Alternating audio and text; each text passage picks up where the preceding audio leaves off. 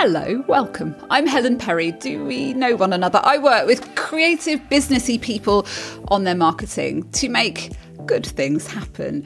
Just bloody post it is a bit of advice that I keep coming back to answer those questions about should I do this or should I do that or what will happen if. You can't find out without putting something out there, without starting, without taking leaps of faith.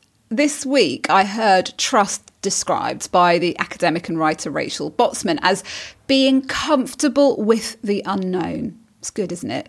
It's so natural that many of us want to know what is going to work before we try it, but we have to trust the unknown to move forward. Putting yourself out there requires a little trust in yourself, in others. Just bloody post-its. This is a Just Bloody Post-it Note, short mini podcast that I share every Friday morning to complement my bigger podcast, the Just Bloody Post-it podcast. It's just things to think about. And this week I am going to talk to you about re-engaging with Instagram, brackets, as an experiment.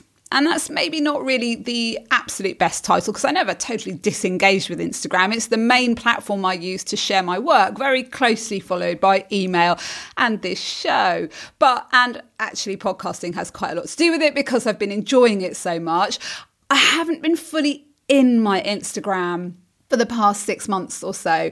And that coincided with the transition of the platform to being super duper Reels focused, which I have no big problem with. I love video content. I've always been comfortable making it. I just haven't had the bandwidth, headspace or inclination, maybe if I'm honest, to really dig into Reels and understand their language, to adapt it to suit my language. So I've maybe been 1 foot in and 1 foot out of Instagram. Then I recorded an episode of the show with Sarah Barnes, the food blogger, aka Taming Twins. Go and look it up. It's just a few shows back.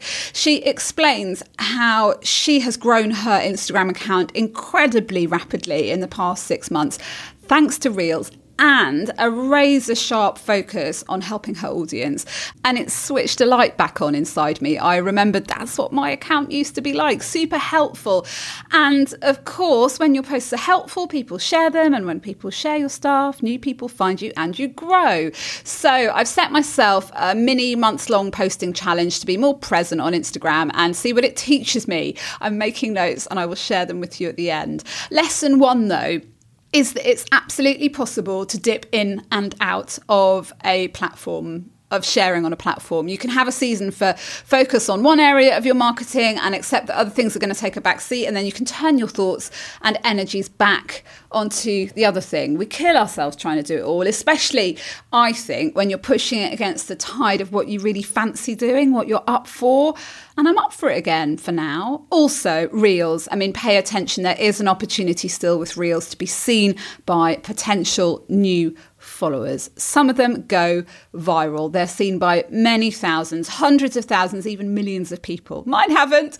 I don't think they're that good, to be honest. But people I know and work with have had viral Reels. It's unlikely to happen for very many of us, but if you're not making them, there is 0% chance of you getting a lucky audience boost like that. And it would be fun to go viral. Although I will say that chasing a viral reel, hoping it'll answer your audience or business problems, is not a good way to spend your time. It could be super disappointing in the long run, and Reels are not a measure of our worth. Have fun with them and enjoy the fact that they will probably reach more of your followers and beyond than anything else you're going to share on Instagram at the moment. I've used them to get more email subscribers. They're really effective for that, actually.